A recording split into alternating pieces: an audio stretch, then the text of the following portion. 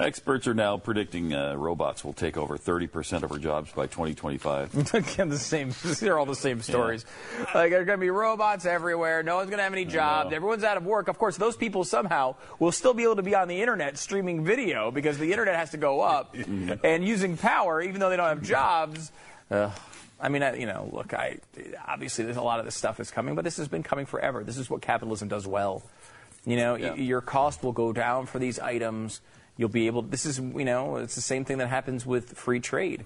Your cost goes down on the items, so you're able to spend a lower percentage on things like the necessities in life.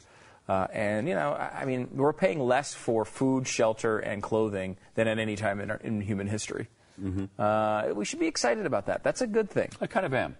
I like it. Oh, nice. Ray Kurzweil, Director of Engineering, we've spoken of him many times. He's the Director of Engineering at Google. He says that by 2029, robots will have reached human levels of intelligence.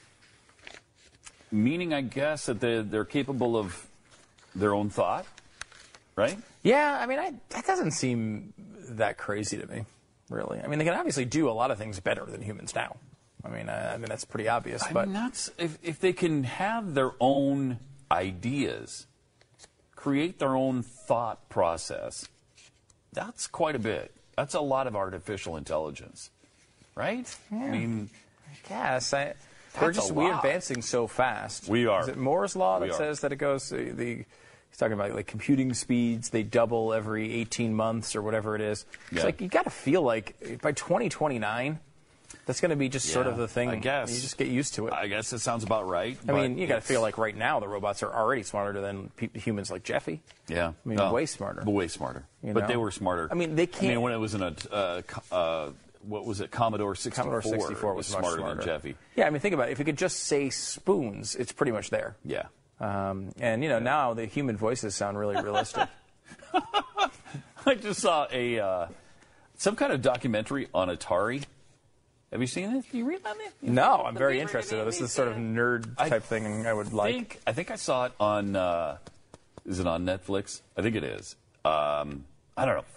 Fascinating, though. Yeah, it's about the burial site. Have you ever heard of the Atari burial site? Yeah, they uncovered it. Yeah, they did.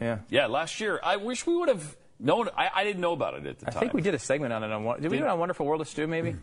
We did something about it. Because it was a guy wrote a book about all the video games. It's called Console Wars, right? It was really interesting. The guy came on. They're making a movie out of it. But it's about all the back and forth between Sega and Nintendo over the years. It goes through the whole history of video games. And I love video games, especially as I don't play them that much anymore. But when I was a kid, I was obsessed with them all the time. And had all of those systems, and it was fun reliving those moments. But I remember the E.T. game coming out. They made millions and millions of them, thinking it was going to be the biggest game ever, and it was one of the worst games ever. Totally flopped. Even though it still sold a decent amount of copies, but they had so many destroyed extras. The company. Destroyed the freaking company. It's amazing because Atari was so dominant. Mm-hmm. They had 80% of all video games, both at home and in the arcade, were Atari. Completely dominated. And they were making tens of billions of dollars a year. And this was in 1980. And then, and you talk about Facebook and Google being creative, fun places to work with all kinds of perks and whatever. You can go to a restaurant at work and it's free. I guess Atari was like the mecca of hedonism. And so when you went to work there, they're smoking pot, they're bringing in girls, they're throwing parties. Apparently, Atari in 1980 was quite a place to work. It was working at the Playboy Mansion. Wow. And so, because their thing, too, then was, we're going to spark your creative imagination while you're working. And people apparently loved it, the programmers there.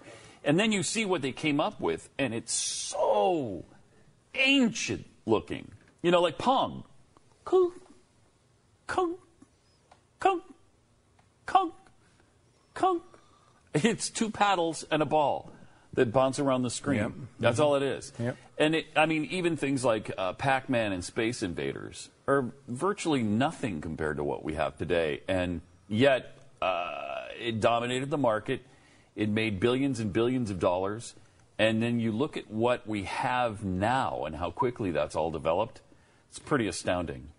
Pretty astounding. It's called I guess it's called Atari Game Over. Yeah. Oh, I got to see that. Yeah. That would actually be a fun interview. We should maybe see if the director will come on. Or Yeah. And anyway, after E.T. kind of doomed the company, they apparently took all their stuff, all their consoles, and the video games, the E.T. video games, and buried them in a city landfill. In Nevada, right? In Las Vegas or something. It was New Mexico. Oh, New Mexico, that's right, yeah. And I don't know why they did that. They didn't know what to do with them. Not really sure. They just didn't know what to do with them. I mean, they had millions extra. Yeah. They were not selling them. Apparently, when they did the big dig, they only found like 1,500 of them. Oh, really? Yeah. And then, so some of them went to museums, some of them were auctioned off, and some of them were kept, I guess. But kind of an interesting story.